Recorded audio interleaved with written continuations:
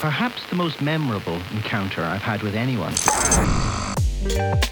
Welcome to the Own Your Commerce podcast, where leading experts, brands, and innovators reveal strategies for e-commerce growth. I'm your host, Jay Myers, and this show is brought to you by Bold Commerce. Hey, Mark, thank you so much for coming on the show. I'm personally excited about this episode because we're at Bold starting to do a lot more in the Magento space. We're actually going to be together in a couple of weeks at Meet Magento. And so talking with folks like you is really interesting for me. And especially you've got 20 plus years experience, which I'm going to pull as much out of your brain as I can in this episode. So thanks for coming on the show. And can we start, give us a bit of an introduction on you, who you are, and how you got here. Sure. Yeah. Thanks so much for having me too. Yeah. I've been pretty much a programmer, coder for over 20 years. I got started in just kind of brute force HTML and old school JavaScript. And then I got into PHP, got pretty heavily involved for many years. And I kind of got stumbled upon Magento. I had some recruiter reach out to me and I just kind of dove headfirst into it. It was right when Magento 1.6 was coming out. And the company that hired me actually got me onboarded and trained by Magento itself. So yeah, it just kind of went from there. I spoke at Magento Imagine shortly after that. And I've been sort of working with Magento projects for a little over a decade now. So it's been a little while. But a few years back, I actually started creating educational content for Magento, and I've been doing that since for my own company. Now, were you ever on the merchant side? No, I've never You've always been on the, okay. I've worked with merchants to help them build their sites, but never on the market. But you've never been a merchant. Okay. I always ask because sometimes there's that transition, like you start as a merchant and then you start building the tools that was how Bold started. So I find that sometimes is a similar story. Yeah, I've been on the agency side since I was 15, 16. When you started. So Magento 1.6, so that was just after like 2010-ish, 2011? Yeah, that seems about right. About 2010. I was working with Drupal a little before then and some open source. I dabbled in Zen Framework actually, which led me into the Magento space. But yeah, around 2010. Now, you have a really interesting story with Magento. Like you started as a developer, you became an architect, you've written articles, like you mentioned, you've spoke at Inspire. Now you have M Academy. You kind of went over it really quick in the intro, but I feel like this is like really super interesting. Yeah, so I'll back up a bit. So I was in Magento 1, developed a lot of modules, spoke at Imagine, just worked on many, many different client sites, custom modules, and all sorts of different things. And that was great. It was going for quite a few years. And then Magento 2, they announced was coming out. And that's when I actually started building my own Docker setup. So I have a pretty popular open source project called Docker Magento that provides a development environment for Magento developers and uses Docker behind the scenes. And I sort of built a sort of a core package and group of images that just allow you to run Magento so easily. If you've ever tried to install Magento from just on a bare metal server, it would take you just hours to get set up. And then you have to maintain all that and manage it. Things have changed over the years and new services such as Elasticsearch and Redis have been added in. So very complex, but yeah, I built this in a development environment and I really did my best to try to learn Magento 2. I was maybe even freelancing at the time and I just could not understand it at all. And I got to the point where I got actually very fed up with not being able to learn it that I left the ecosystem. And I actually did Laravel development for quite a while. It was about a year.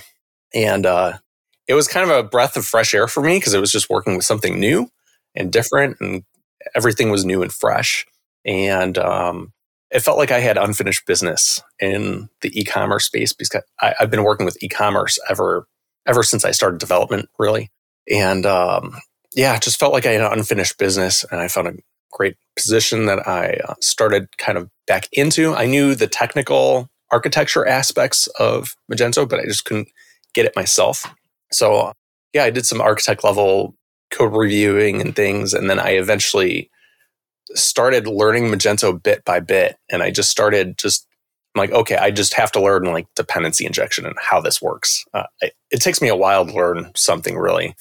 And I just started getting into it piece by piece and finally started understanding, and things started clicking in my head as I started just learning each of these concepts. And then it occurred to me after I've went through that with quite a bit of material, because the documentation is just so large. Magento is such an expansive platform. It's very hard to learn everything.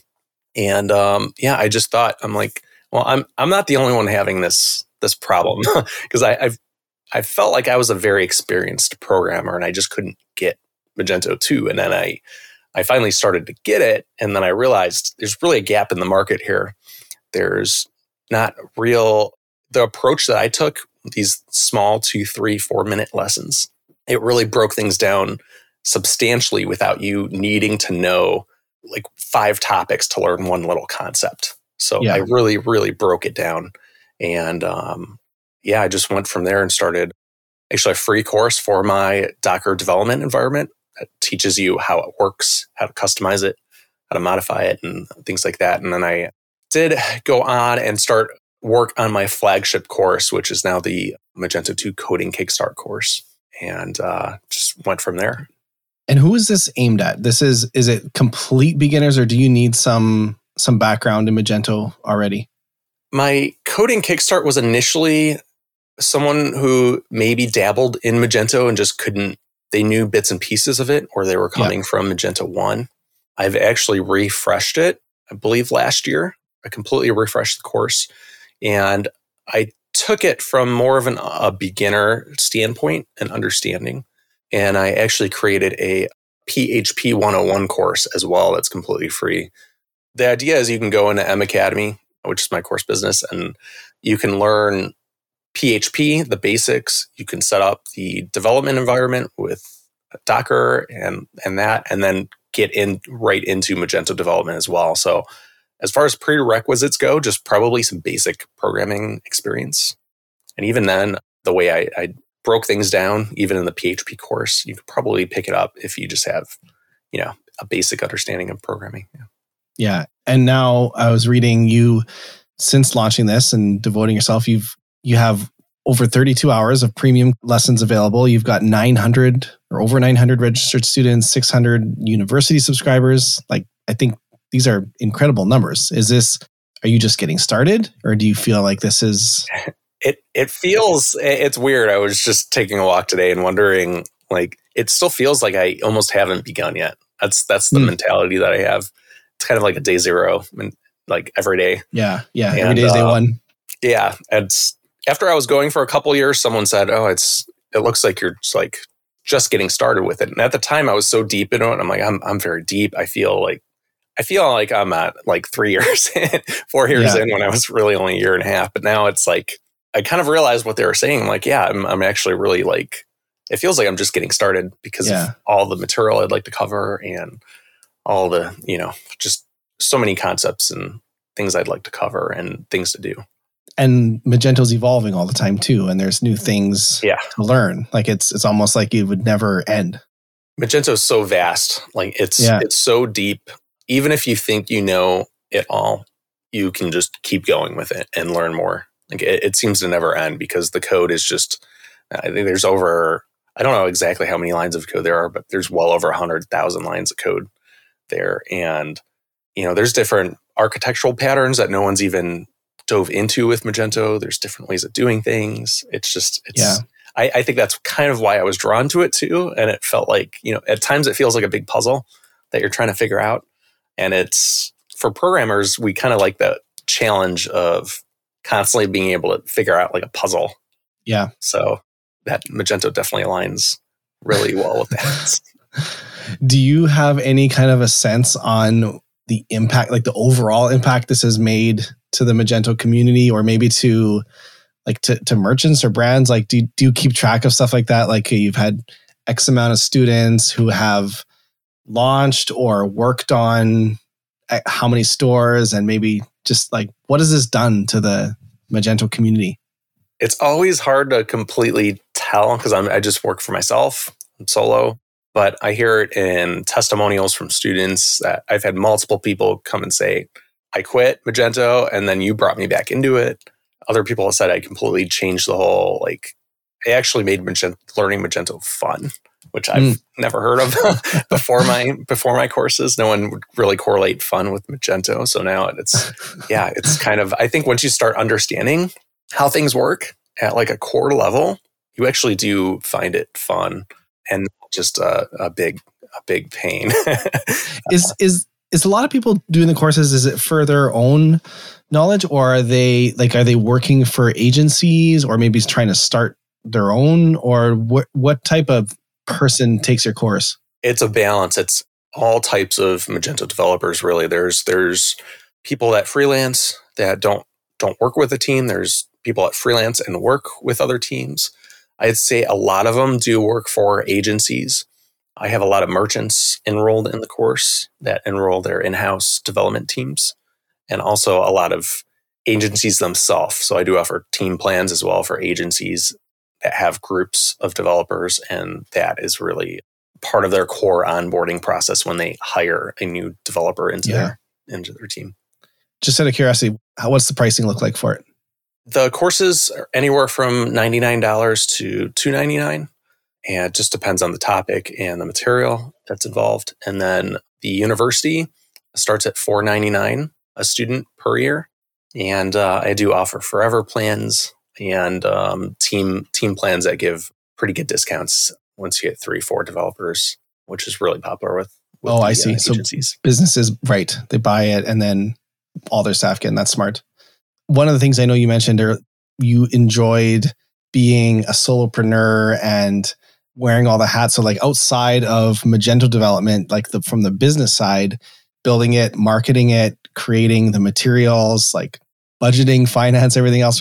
Tell me a bit about that. Like what's that been like, and why do you like wearing all those hats? There's so many hats you have to wear. I am kind of an entrepreneurial spirit in me. With my dad had his own business and kind of worked for himself.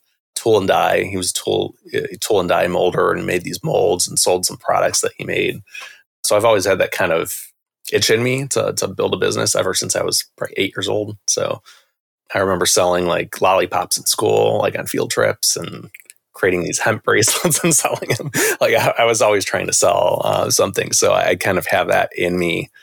And I did some screencasts about 8-9 years ago for another company called Egghead.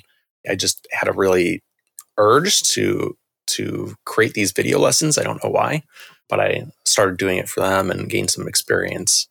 And as far as, that's creating the course lessons though, and recording the video and editing it is like, it's just a small part of my business. As I've learned after doing it, it was my core business when I started, and I'll support helping developers out, but it's just, there's a lot of administration tasks that go on. It's my livelihood and my business, so I have to also focus on selling and selling, support, maintenance, new courses, new features, whatever I can offer that would make them learn Magento better. So there's just so many hats to wear. What do you enjoy more? Creating the courses or all the strategy and the business of it? It's tough to say. I like both of them. I definitely do like the business aspect of things, but I still very much do enjoy building courses as well and doing the actual lessons. So it's a really good balance for me. Could you ever scale it where you have other instructors, or does it have to be you being the... I have thought about that in depth. It's really hard to find someone that knows Magento really well, can create curriculum material for it, or just knows how to present it, and then being able to record, doing the audio, and then the editing. So it can split that up into multiple positions, which is probably how it's going to go about. But it's still very hard because the one aspect that I really probably could use help with is curriculum development. Mm-hmm. But it's the part I enjoy the most as well. So there's that balance there. Well, and you might find someone who's an amazing Magento developer, but horrible on camera or can't speak publicly, right? So there's like, you need a balance and finding that right person.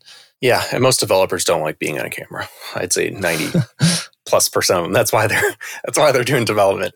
What's that saying? It's a stereotype for a reason, but I can very much attest to that because we at Bold, we actually, whenever we would do launches, we used to try to interview the developer to talk about the feature.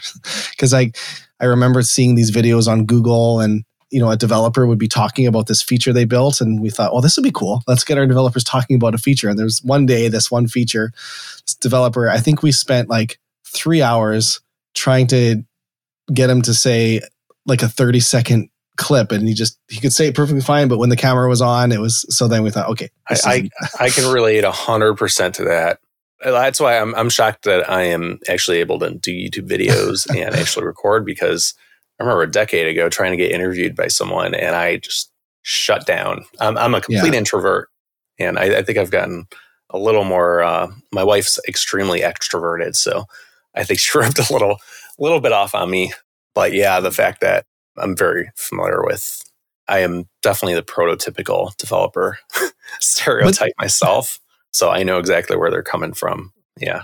Well, introverts can still be good at public speaking and good in crowds, but it's not what energizes them, right? Isn't that the... Yeah, I think it's like twofold, where I think you can train, anyone can practice, and with enough training can learn it. I believe that no matter how bad you are, no matter how introverted you are, you can definitely train yourself to be on camera and speak well. It's just tons of practice. Yeah, the other aspect of being on video does not empower me at all. Conferences are even tough for me. It's all overwhelming. And that's, to me, is the definition of being an introvert. Is you can public speak, you can probably carry a conversation with the best of them, but you probably go back to the hotel room after and it's exhausting. Where an extrovert is doing all that networking, talking to everyone, and they go back to the hotel room and they're wired. They're just like on top of the world. And that's the difference, right? So it's a big difference. Yeah. I can't wait to get my in-room delivery and hop back on my computer. Like this podcast is just painful for you, isn't it? The podcast is fine. Okay. 101. So, okay. Tell me a little bit about, I think this blends into the learning. Maggie, you built an AI bot to assist with your learning program, right? Yeah. I was actually getting pretty deep into GPT-4 at one point. Right when it came out, I had early access to everything with the API level. And I went down the path of, I saw Khan Academy right after GPT-4 came out. I saw Khan Academy. I saw his tutor chatbot thing that they built, and I was just floored. I was blown away. I'm like, I have to build this for my own course platform. Mm-hmm. So, I built pretty much a custom GPT-4 app that tutors students on the exact content that they're learning. So every lesson page has a little chat with Maggie button. You can tap it, and she knows all about the lesson content, the best practices used in it, and you can just talk in freeform text. It's pretty amazing. She'll actually drill you on questions to make sure you understand the topics. She'll explain it really simply, like I do. So it's pretty incredible. Well, I saw the video, I think on the website or somewhere, and it's someone asking a question. She explains the concept, and then the person's like, I still don't get it. And she's like, well, let me break it down a little bit more and even more. And like, I could see incredible value on that. Do you have any data on the usage of it? I don't. I am storing everyone's chats. So with the eventual premise of I can actually improve it and make it better. But yeah, I have heard from many people using it that, oh my gosh, this is like a game changer. I'm actually understanding it. She's correct with everything that she answers. So yeah. Problem with the GPT is like hallucination, and she doesn't seem to have it the way I've tuned it. So, well, that qualitative data is probably as good as anything, right? So, and it comes with all the courses. It's not like an add-on. It's just that's part of the. Yeah, if you purchase any of my courses or enroll in the university, so any premium offering, it's included. I just completely include it. It's kind of a cost of doing business. That's how I see it as myself. Like, I almost wonder if someone is like, they take the course, but they're actually doing some work, some real work, and then they have a question, rather than going to like a Magento support forum or something. I'm wondering if like a use case is people go and ask Maggie. It very much is. Yeah. So I've tuned her for specific lesson content. So as long as you're on a lesson that relates to what you want to question to, I've had requests, and I'm researching still like a general Maggie. But there are. So is there a bigger picture here, like where it's Magento Maggie? Well, Maggie is. It's funny. Maggie, her full name's Maggie Bolt, and it's a play on words of Magento bot. So it's she can't answer everything about Magento, but there are things of hallucination you have to worry about with GPT-4. It's a big issue where it might go on tangents and go off topic a little bit and not be correct. And I don't want that. The bot is supposed to enhance learning and accessorize it, not be the really main central point. And I don't think it ever will be. But it would be cool to have a general Maggie, but there's intricacies involved, and I don't want to launch anything that isn't really working fantastic. So right now she's working fantastic on the lesson content. But keep her focused. Yeah, the idea is to have definitely a general Maggie that you can ask any question about Magento, and she'll spit out an answer that's proper, correct, according to all my best standards and everything. Yeah, but it's a little more complex. Well, on the Magento front, I'd love to pick your brain about you've been with Magento for so long. You've seen multiple iterations. It's gone through different ownership. What's that journey been like from back when you started? It was privately owned, acquired by eBay, then private equity, then Adobe. Yeah. What's that been like? It used to be ran by a company called Varian, which they were awesome. It was Roy Rubin and Yav. And I can't remember the exact order of events, but I believe right after I started working on it full time, I think like a month later or 6 weeks later, PayPal acquired it. Or was it PayPal or eBay? Well, they were the same company, I guess, at that point. Yeah, they were exactly. eBay owned PayPal. I think of PayPal because they pretty much bought it to integrate it with the Magento platform and strengthen in the checkout, the payment method. But they only had it for, I believe, a couple years. But I remember when that acquisition came through, everyone was worried about the acquisition and what was going to happen. And at the end of the day, nothing really happened. Everything was just business as usual. And eventually got sold off to a private equity group, I believe, another one. And then they bought it under the premise to strengthen the value of Magento Inc. and then sell that, which they did very successfully. They sold it to Adobe. I can't remember the exact figures, but it was a giant acquisition. And that was a little different from the eBay acquisition, I would say, because it was a little more of a worrisome event because it was such a big company, Adobe, taking over this fairly small company. So I'd say the jury's still out with how things are working. But as far it just took years for them to scale out and get control over all the processes and everything. It's still basically, if you look at the actual business value and the software that's come out of it, it's been pretty business as usual since they've acquired Adobe.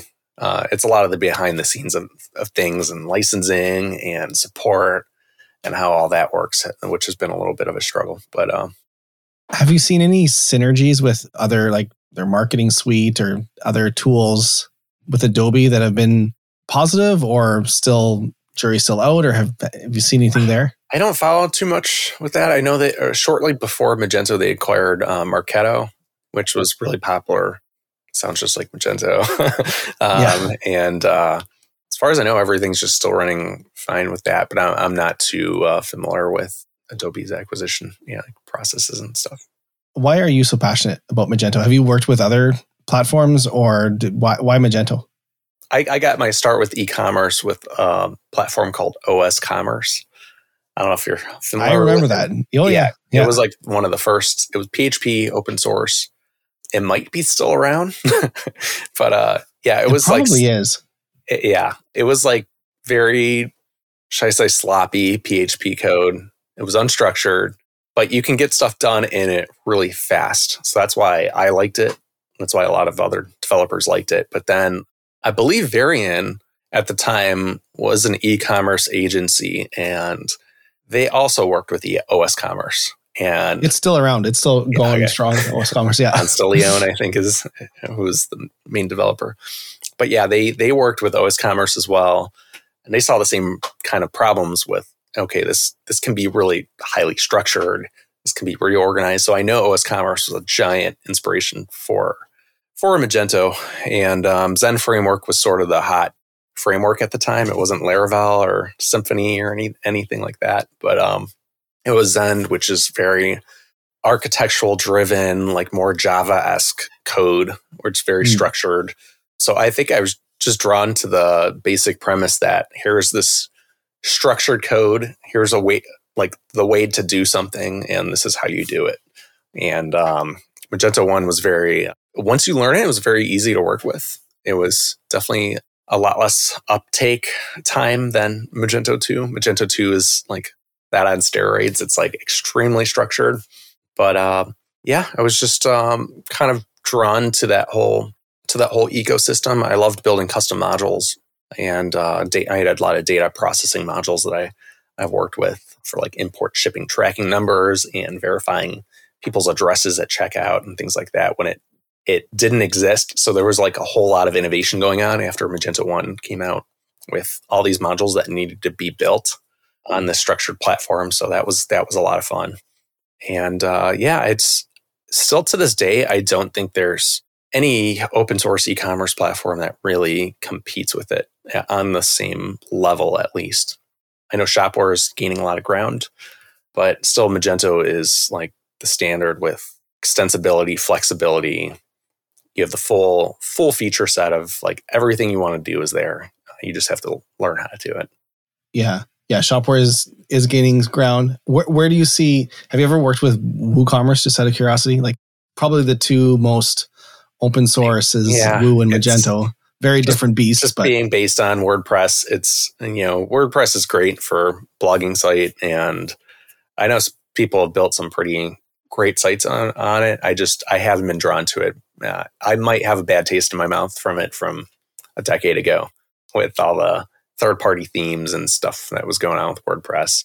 But I do know Magento is much more structured with like the ecosystem and how you build things. It's much more enterprise level code that's reliable and it definitely does take more effort and work to get something functional in Magento though.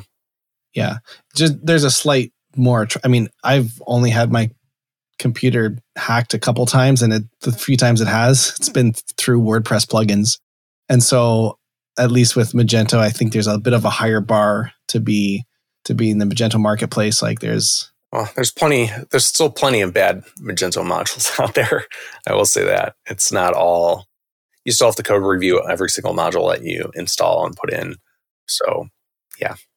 Can you speak a bit about the nuances between all the different versions? Like we keep saying Magento, but there is Magento 1, which is still around. There's actually still a lot of people using it. There's Magento 2, there's Adobe Commerce, Magento Enterprise, when there's Adobe Cloud, like just all these different words, and people often use the same.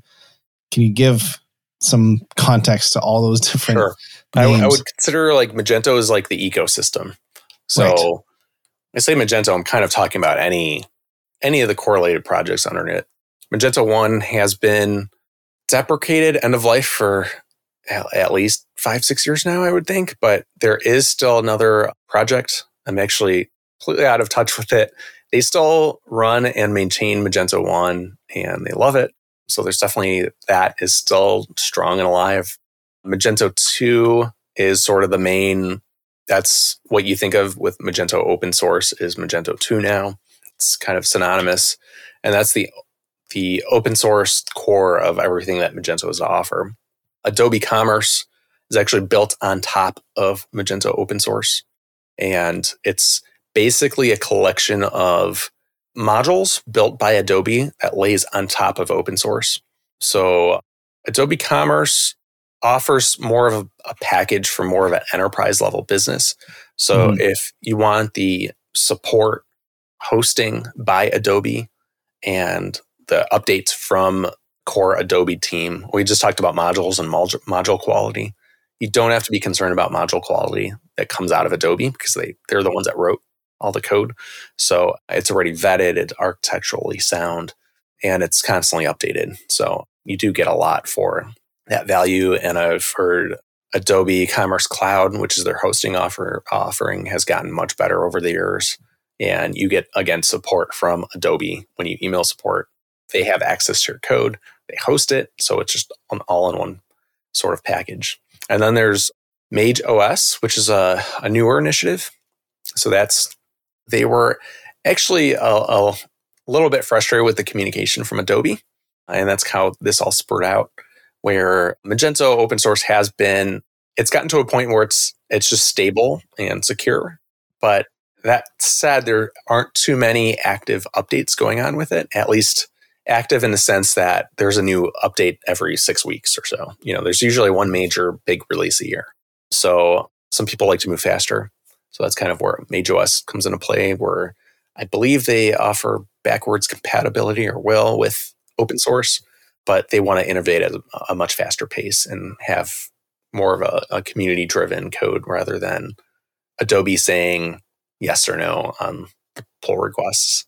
So that's a forked version of open source. It's a fork, yes. Yeah. And I'm not 100% sure on the status. They're still working. It's a massive initiative. It's going to take a while to really get going, but I do believe it's set for parity with Magento open source at the moment, and development's going to start on it. So who heads that up? Is it a community, a group of people who are passionate about Magento, or is there money behind that, or? It's basically a community. I know a lot of the same crew that works on Huva is working on MageOS. So Huva is kind of a next generation theming concept for Magento. Okay. Sort of strips all of the Magento templating system out and rebuilt it. It's very, very interesting. It's very popular. So it's built on Tailwind and Alpine, I believe, which is just some newer tech than Require.js and PHTML files. So yeah, it's just a big initiative by Willem and Vinay over on that team. And so they seem to help head up the MageOS initiative. And there's definitely a group of people that runs the MageOS community.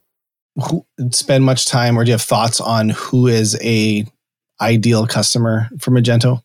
Or do you spend more on the dev side? I definitely on more of the development side now, but practically it can work for just about anyone, but I wouldn't recommend it for teams that don't have e-commerce as their main initiative or one of their main initiatives of their business. Typically I think it would start at around $50,000 in the US. So if you don't have that sort of money, I would definitely look at Shopify. I still recommend people Shopify. It's fantastic, but it definitely has some drawbacks and trade-offs that you have to make that instead of using Magento, but so does Magento. Well, it's interesting. I respect that about the Magento community, and everyone I talk to, they'll say they recommend people to Shopify all the time for certain size, where it's a different tool for different businesses with different complexity, different needs, and it's more about it's not one's better, one's worse. It's not like that. It's just different depending on what your requirements are. So, and I definitely respect that about the Magento community. In some other communities, it's they paint everything with the same brush. Yeah, I think it could definitely be better or worse, but Magento can too. It really, it depends on your needs. So if you need a high level of customizability, flexibility, you want to be able to control the hosting, you want to control the checkout, you want to customize all those aspects, you can't do any of that in Shopify, at least around the checkout area. Well, we know that firsthand at Bolt. That's our. Yeah. And that said, Magento's checkout is a beast. And do you really want to modify it, right? Do you need to make these changes? If you don't, Shopify may be a much better solution. Yeah. Well, and this actually, I'd love to pick your brain on this. And this is me putting on my Bolt hat here for a bit, because I don't know how much you're familiar with our background. We grew up building apps on Bolt. We started in 2012. At one point, we had 36 apps, got quite big, but we always had this agency side of our company that we did custom work for brands, and they kept requesting custom checkouts, and for various reasons. And you could always do that on Shopify up until 2020. And that was when they decided to lock down the checkout. We built a checkout product that we were using internally to kind of speed to market. Like it had all the taxes integrated and fraud and all the payment providers. And then when a brand would need a custom checkout, it was just faster. It was like, okay, let's just customize the checkout that's 60% done. Now let's finish the brand specific requirements. And then we ended up productizing that. We actually don't do any custom development at all anymore. It's all product, and then agencies use it. So one of the things is, probably in the last year, we've started doing a lot more with Magento. And I'd love to get your feedback. Like our value that we see in the Magento space is Magento is very flexible. You can, like you said you can do anything you want. The checkout is an interesting space because you want to be a little bit more careful with it. We're dealing with PCI compliance and fraud and credit card details. And it's a little bit more sensitive than dabbling around with a product page or a different page on your site. And so what we give brands is the ability to replace their checkout with our checkout. We have two different versions. We have a hosted version, and then we have a headless version that you can just use checkout APIs and build any checkout experience you want. And then it gives them, so there's, Magento 1, like you mentioned, there's still, I know for sure there's over 22,000 because we're working with PayPal. PayPal's trying to convert all of their customers on Magento 1 onto our checkout because if you're on Magento 1 right now, you're not PCI compliant. And so that's a bit of a risk. Most people on Magento 1 have just accepted that. But PayPal doesn't like it because they would rather all their customers be PCI compliant. So they're actually giving our checkout for free to Magento 1 merchants. But there's that's not our value. We're not trying to say be PCI compliant. The value is we make it so you can have a modern customizable checkout where, if you want to put in wallet pays, buy now, pay laters, and still customize it, and then create different checkout experiences based off who the customer is, what they're buying, device they're on, channel they're coming from. So you can actually create different checkouts. So a customer coming from Instagram might get a very accelerated checkout where the product's on the checkout page and it's just express pays, like just wallet pays, versus if a customer is a logged in member who's bought from you 10 times before and repeat buyer, you obviously want to maybe try to upsell this person or do a lot more in the checkout. So you can do on the same store different checkouts based off of customer segments. Curious to know what your thoughts are on this. Does this come up a lot with builds? Do you see that as a value add to Magento merchants? It's a huge value add. To build out what you just explained in Magento is extremely difficult. So you have a great value premise there with alternate checkouts. Yeah. I think the checkout is, it's just, you think of, even Shopify versus Magento, they basically do the same thing, right? There's add to cart, product detail page, and then checkout. And you can't control the checkout on one, but you can on the other. But you think it's just one aspect of it, but the checkout is such a giant aspect of e-commerce. Just, it's probably the most important part. It's where carts get abandoned. It's where they decide whether the place is trustworthy and can complete. It's where it could be optimized, right? Depending on the device that they're coming from and the network. So it's just, I think that's a great offering. Well, that's really good to hear coming from you. I think we certainly think it is. I just, with a platform like Magento, it's, some platforms, they're very limited. Magento's not limited. Magento, you can do anything you want, but it's a lot of effort. And so there's that. And then you nailed it. Yes, the checkout is probably one of the most valuable pages, but also I would say also the worst performer on your team. If your site is your team, if you had a piece of your website that loses 70% of customers, it's mind-boggling. 70% of customers that enter a cart never complete a checkout. When they actually get to the payment pages, it's 50%, but that's still like mind blowing. And I know some people, they'll enter a checkout to see what shipping rates are and do you ship to my country, but that's a small percentage. Checkouts are not optimized the same way the rest of sites are. Like you don't even A/B test a checkout. But if you told a brand, don't A/B test your product pages, that would seem bizarre. Or don't A/B test, but a checkout is probably as important, if anything, to A/B test, but it's not possible, right? Yeah, definitely more so. Yeah, and if it's driven from a SaaS, that SaaS controls your checkout, and you can't do anything. Yeah. So I face those struggles of my own because I use a course platform. I used to have questions back in the day of why aren't you using Magento for the checkout, but like Magento isn't really a learning management system. It's a different premise, but like my course platform now, I can't control the checkout because I'm utilizing a third party for that. Right. I'd love to be, but I can't. So yeah, we need to get you to do a course on bull checkout. That's the advanced level. There you go. I just started development of my own course platform, so it's probably a multi-year build. But yeah, I meant to ask you that earlier. Are you using the platform that you're actually using to deliver the course? You're building that? Yes. So I'm sort of the same thing I saw with Magento and courses and learning. I see with course platform. So I'm a developer too, and I have a highly customized build right now, even though it's running on another SaaS offering. And I have some funky, weird stuff going on to do what I want to do, and like custom tracking and kind of the front end of the site is separate from the course platform. So I'd ideally like a completely programmable interface to call my course platform, like an API driven. It just doesn't exist right now. It's funny for such a large. Like I think course platforms are going to continue to grow and creator economy and all that. So yeah, I'm excited to see where this goes because I just want to use GraphQL to call my course platform. I want to customize everything, and you can't do that with any of the current SaaSes. I have never run courses, but I mean, we knew the people at Thinkific. Have you ever looked at them? Yeah. I mean, they went public recently. Or it's interesting that this isn't solved. Like it is.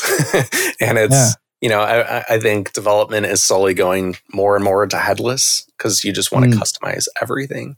And there is no such thing as like a headless learning management system. Like there's where you have a central GraphQL server and you can customize it however you want to. So you make it extensible as well. So yeah, that's kind of my 80-20 side project at the moment. Huh. Well, maybe that's I could see. I mean, that's a need for other people too. Like maybe that's something you then open source. Well, I'm building a multi-tenant. Yeah. Yeah. Perfect. Before we get out of time here, I know you're going to be at Meet Magento. I don't know when this episode's going to come out. It might come out before Meet Magento. We're going to try to, but you're giving a talk. I think the title is something to the extent of when not to use best practices.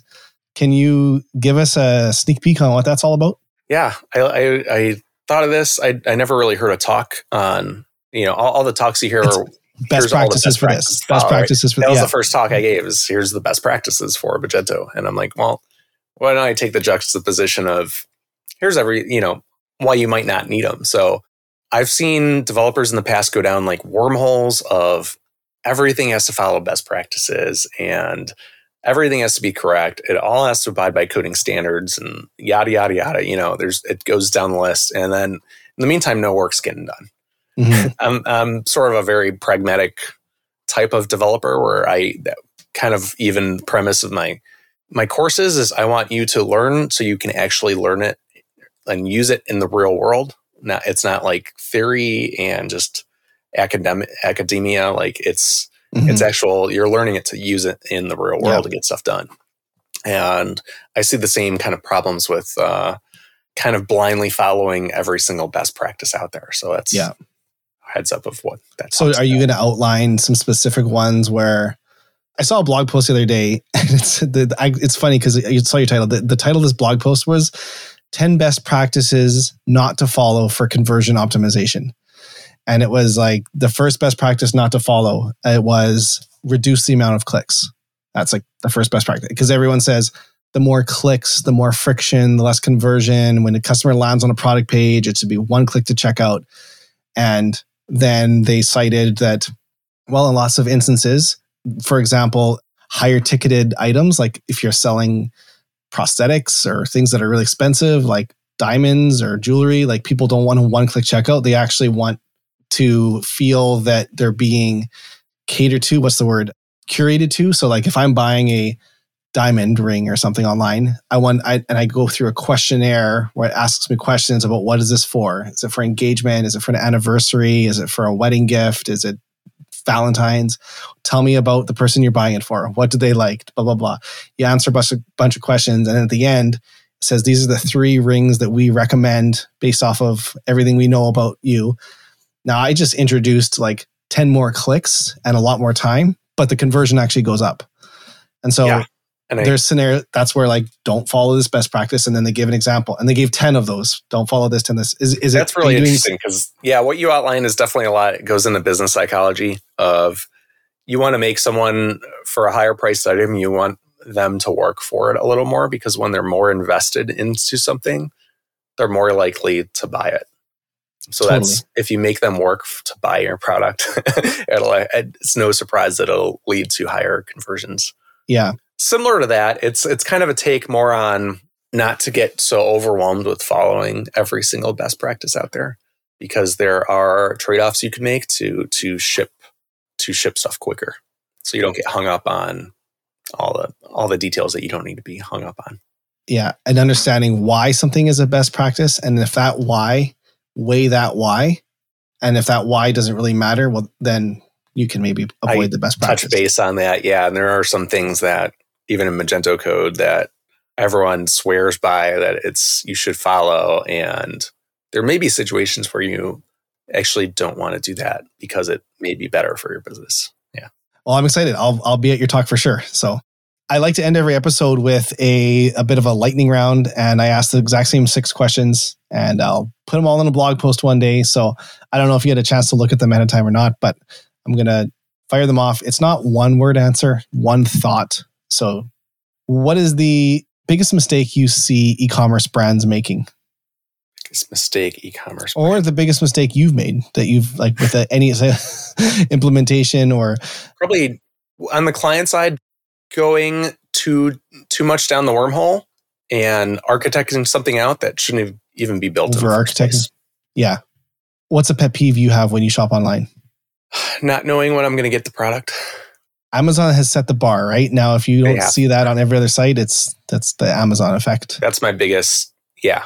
Or yeah. I'll get it's shipping here, and then you place the order, and you find out that it's back ordered for 4 weeks. Yeah. What is your favorite thing about your job? No one has to tell me no one gets to tell me what to do. That is true. But you're probably harder on yourself than anyone else would be, right? Yeah, I definitely have high standards, so that's kind of pros and cons to that. Yeah. What's your favorite online store or the last place you bought something? Amazon. It's like not even close. I've thought about that, and they just relieve every single one of your concerns with returns, with shipping, when am I going to get it, and customer support. It's home run. Yep, they do. What is the number one thing you think stores could be doing to grow sales but aren't? Probably personalizing the experience. So I'm sure there's ways I even see like survey platforms or ways to ask them questions and drill down and figure out who they are and cater the page or the site to them. Totally. I mean, you can self-identify right off the bat when you're landing on a clothing store. Are you a man or a woman? Am I identify as this? And then start changing the site based off of that criteria. Just based on what they click, right? If I click on men first, Exactly. Yeah. This, I think, will be a good one for you. Our last question is, most of our listeners are obviously, they're business owners, they're running stores, or they're partners, they're entrepreneurs. You're an entrepreneur, you built your own business. Do you have any favorite quotes or advice or things you live by or anything that you could share with other business owners? Oh, that's a tough one. Probably don't listen to anyone else's advice. There you go. Like listen to everyone's advice and then make up your own mind. because I do a lot of things that were very counterintuitive and they worked. Yeah. And you know what? I love that. There's people that they've read every book in the world, read everything. And then there's some people that just have never read a book but they figure it out, right? Like there's no number of advice or wisdom that the world can give you. It's yourself. Mark, this has been great. Thank you so much for your time. Where can people go to learn more about you? Like what social media platforms are you active on, and learn about M Academy, or where do you want to send people? Sure. You can find me personally on Twitter, LinkedIn, and YouTube at my name. It's just Mark Shust, MarkShust. They're everywhere in that same handle. I don't know how I pulled that off. And then, you're lucky. Or my personal blog is just shust.com, SHUST. And my email is mark@shust.com. And then my company is m.academy. It's actually the name. Academy. Awesome. Well, thank you so much. This has been a lot of fun. Thanks so much for having me, Jay. Yeah, it has been. That's it for another episode of Own Your Commerce. If what you've heard has helped you in any way, I'd love it if you'd leave us a review in iTunes or Spotify or wherever you listen to your podcast. It's a new podcast and reviews really help spread the word. And if you know someone you think that might benefit from this podcast, share it with a friend. If you'd like to learn more about Bold, visit boldcommerce.com. You can view all our past episodes, and if you have a story you'd like to tell, we'd love to have you on the show. You can apply to be a guest or suggest a guest on our website as well. That's all for now, and we'll see you next week.